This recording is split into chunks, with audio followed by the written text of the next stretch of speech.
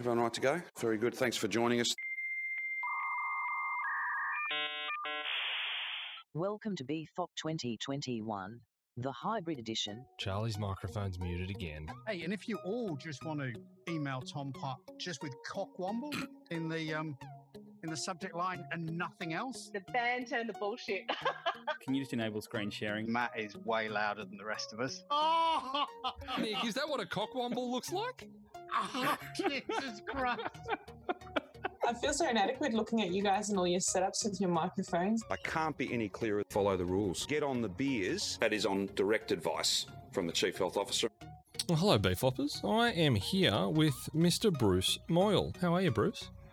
Yeah, good yourself. Yeah, things are going all right. Matt Crummins is in the background. Nick's floating in and out. He's having some technical issues, so we might not hear from Nick. I'm just loitering in the background. As usual. So, Bruce, you were an attendee last year. I was. And it ran that smoothly and was that fantastic that you just wanted to be involved on the other side of the fence. Oh, yeah. I figured why not see how the madness works? You know, we all have our madness and always like seeing others. Sure. Now, Nick and Matt have had. I feel like that's a very NDA. bad curiosity. Sorry. Well, that's a really terrible curiosity because you want to see the madness and then you see it and you go, oh God, that's ugly. That's what I mean. Oh, but that's why we had like Ripley's Believe It or Not places and stuff like that. You know? Yeah. Before we go any further, though, did Nick have you sign the NDA so that you couldn't actually tell anyone about how things on this side of the fence actually run? No, I ain't seen no paperwork. Oh, that's a problem. Okay. Anyway. That's pretty standard BFOP, isn't it? That's lesson number 1 of BFOP. There's no paperwork. It'll be in the mail, I'm sure. I'm sure it'll be in the mail somewhere soon. So how did you, what did you think of last year's festival anyway? Oh, it was heaps of fun. I sort of jumped in really last minute as well as a ticket holder and sort of stuck around. And yeah, the evening things were good and everybody's like, yeah, lots of little workshops were interesting. Stuff I usually don't get into was fun to watch. And yeah, and I think the thing that got me was the community. Like we were all missing, community from being locked down and that, because it definitely, even here in Tassie, we were in lockdowns at the time. And yeah, it was just different, and I felt everybody was really supportive, and yeah, it was good. I enjoyed it.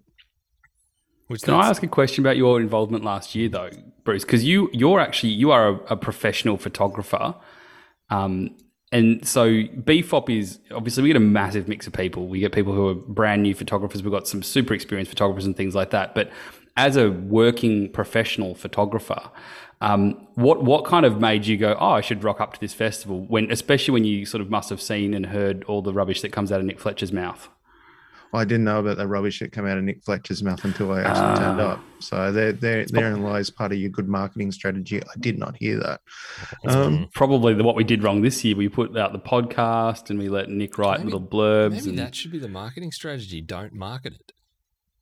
Don't market. Or we just, could be like the Banksy of photography festivals where we just, no one knows anything about it. It's just pops up.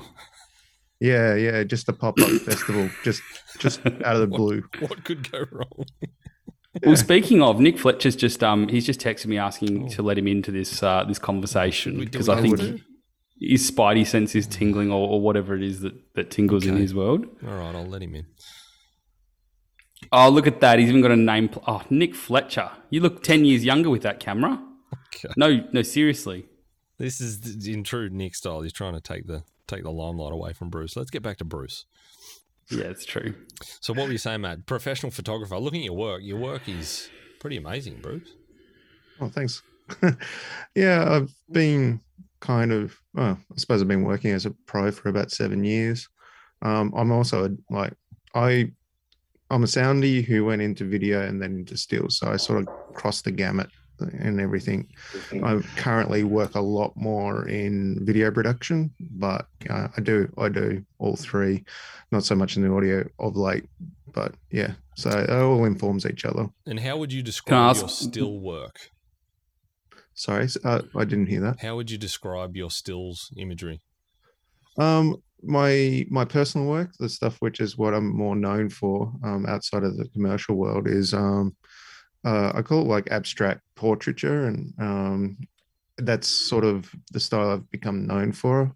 It's not all portraiture, but yeah, it's a very different way of doing abstracts than the usual. It's kind of the simplest way of putting it. It's hard to describe without actually, showing people. Yeah, no, I can. I'm looking at your website now, and I can understand that. It's very, very abstract. Yeah, I suppose the way to describe it for people is that I use the human form to actually create. The idea is that I remove the person from the image, so it becomes about what you see in the picture and not who you see in the picture. If that makes sense. Mm-hmm. I think it's going to be really exciting to see, looking at your work, especially some of there's some very, very abstract pieces in there, but I suspect that what you shoot, and because you've got two parts to your workshops that you're running, you've got your shoot and then you've got the edit component. Mm-hmm. And I suspect that there is quite a process in there, and you've described it as being free flowing, but I think for a lot of photographers, when you see this kind of work, it does just puzzle you as to how on earth this actually came about. And so I think for people, it's a really good opportunity. What you're giving them is to sort of see that whole process there. But can you tell us a little bit about what you're doing in those workshops for those who haven't maybe read the descriptions? Yeah, so the first one is actually a shoot where I've got a friend who's a professional dancer, but this will work with anybody.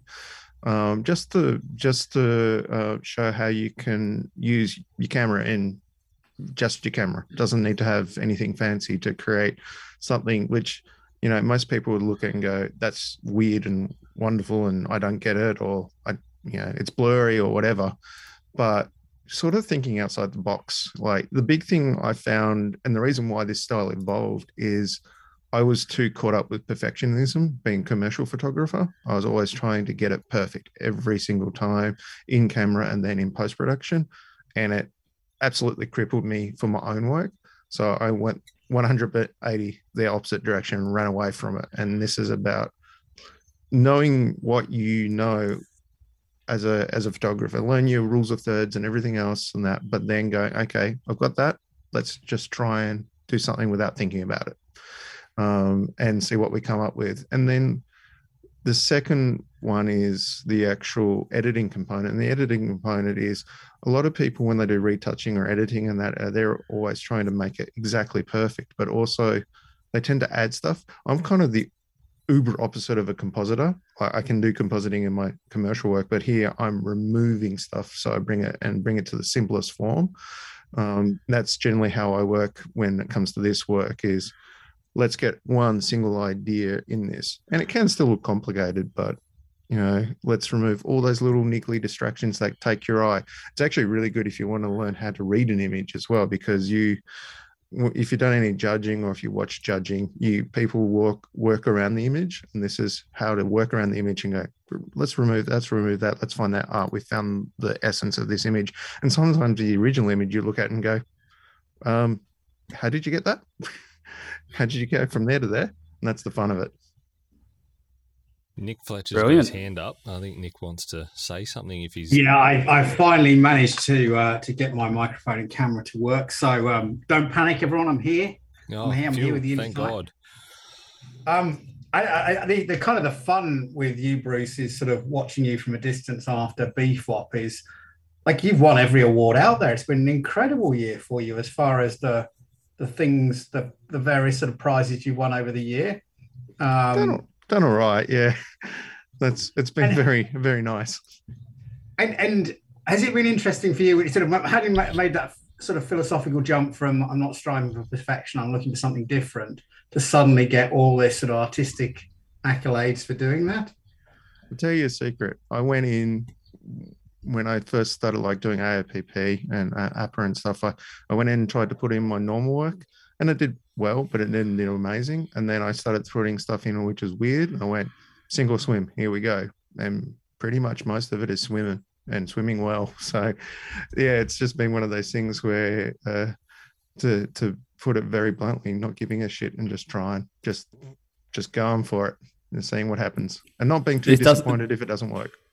It doesn't surprise me at all that Nick got onto you about this, because Nick almost 24/7 tries to, in some way, shape or form, convince me about the legitimacy of art that is super abstract. And that's not the legitimacy, that's not the right word, but he tries to explain to me how something is art, and I don't necessarily get it. I'm not a very, in a lot of ways, not the artsy person, but Nick will show me images of things that I don't at all understand, or legitimize why that 2-inch by 2-inch photograph that was of a piece of trash on the ground is worth $20,000 to somebody. And it's funny because when I look at your work, I mean, it makes a lot more sense because I can see in a lot of it, I definitely see the portraiture in it. I see where it came from. It's actually really beautiful because it's quite minimalistic, but it's also been processed, and you have just really focused the eye on something. But I can see how excited Nick is, and how when I went onto your website for the first time after he told me, he goes, "Oh, Bruce is coming as well." I'm like, well, the name sounded familiar from last year, but I wasn't like, it wasn't front of mind. And I went on there, I'm like, oh yeah, I get it. Like Nick, this is so up Nick's alley, and I feel like maybe he's going to be rubbing this in my face for a very long time when your workshop blows up, and I'm genuinely very excited. I'm very excited because, there's a lot of copying is the wrong word, but there's a lot of very similar work in photography. And yeah, sure, it's people taking inspiration off other people, but I just was blown away by how beautiful your work was, but how original. Like anyone who looks at your work doesn't go, "Oh, I've seen that before." They don't do that. They're like, "What is that? That's something special." It's like motorbikes, isn't it, Nick? No one does the same sort of motorbike shots again. I never claimed to be a great photographer, and I'm certainly not an original photographer, and that's why I have so much time for people like Bruce.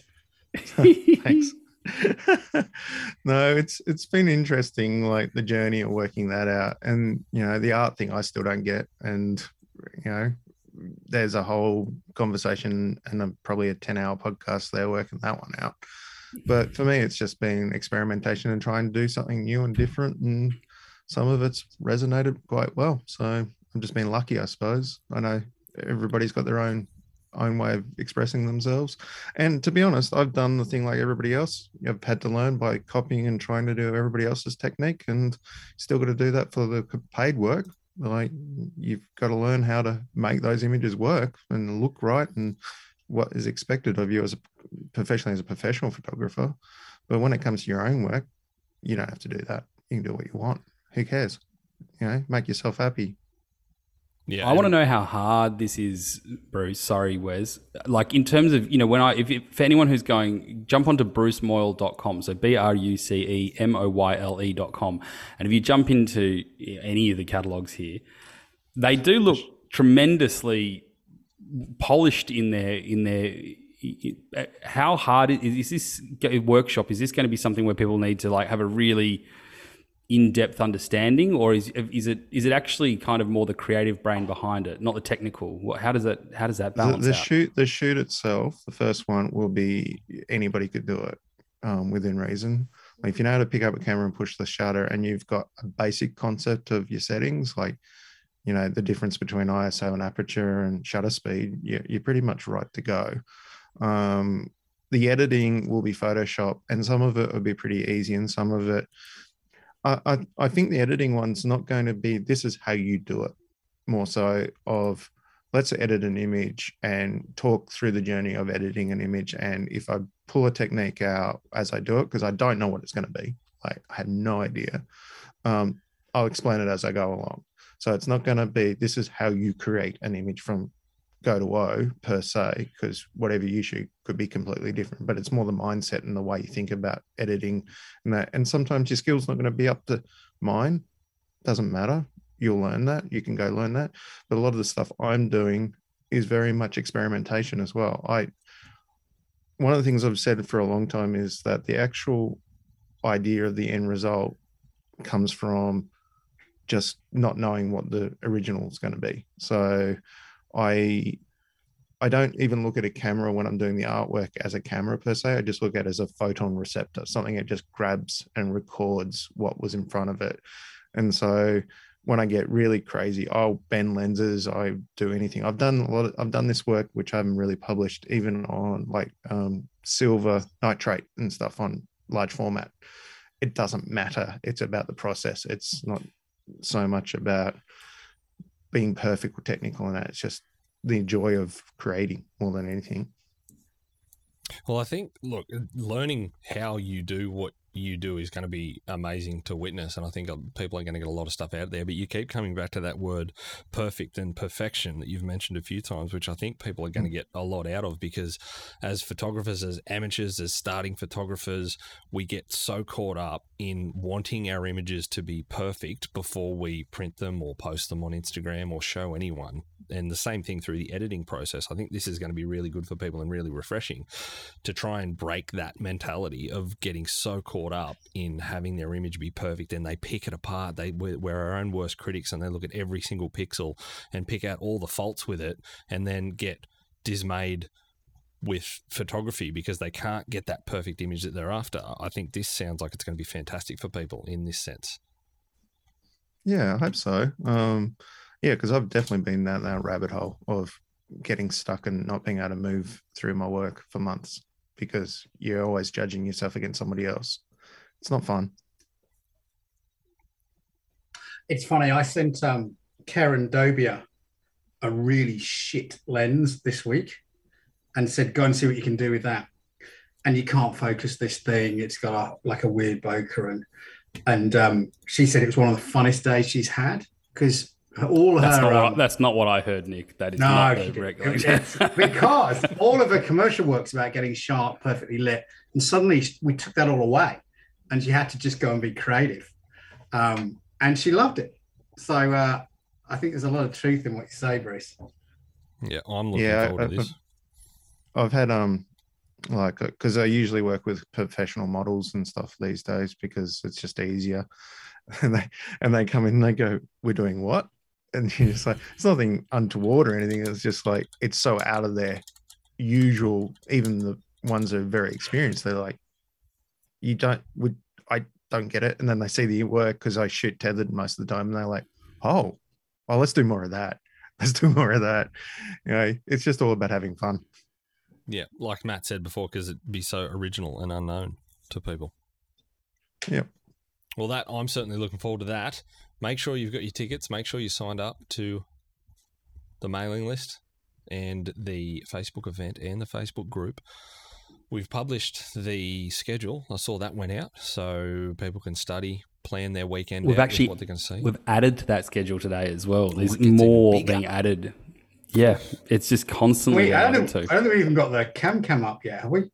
The cam is up. What do we have up that's been, because I've mixed them. So what we've done this year with this schedule, just for everyone's, if those who came last year, we had every one of our virtual rooms had its own schedule, and it got a bit confusing for people because they were trying to match 2 or 3 different schedules into their day. So this year it just tells you it's full chronological, and it tells you what room it's in. So, but we've added Bruce's workshops are on the workshops page, but not. One of them's in the schedule. We've got a second one that's got to go into the schedule tomorrow. Aaron Walker is yet to be added into the schedule, but his workshops are now up on the site. Anne Scott Virtue from White Shutter, who we've already talked to, she's got a second session that's going in. And Sony have got a session that is being added in as well. But we're just working out some of the details and getting some last bits of imagery and things like that. So keeps on growing. For Cam Blake, just for clarity, chronological order means we've organised it by time. So keep an eye. How do you say that in Wombat? Yeah. Keep an eye on the schedule. It's a living, breathing document that changes, and obviously things get added to it. So keep an eye on it because it sounds like it's going to change a bit between now and when the festival kicks off. I'm just wondering if I can, photobomb Cam Blake when he's near me. Oh, definitely. Legendary. Please do. Oh my God. But please do it butt naked. Just turn up in the middle of this landscape scene and just butt naked with a running rock. Didn't you want a friggin' I can't remember, it was a wombat or something? Yeah, wombat, yeah. Definitely want a wombat in the shoot. In fact, he's bought a wombat. If you could get a wombat costume, if you could get a costume for a wombat and just crawl into his shot so he genuinely thinks it's a wombat, that'd be amazing. All right, before this gets too out of hand, Bruce, it was great to catch up with you, mate. Thank you very much. Thanks, Wes. And we'll see you at the festival. See you guys.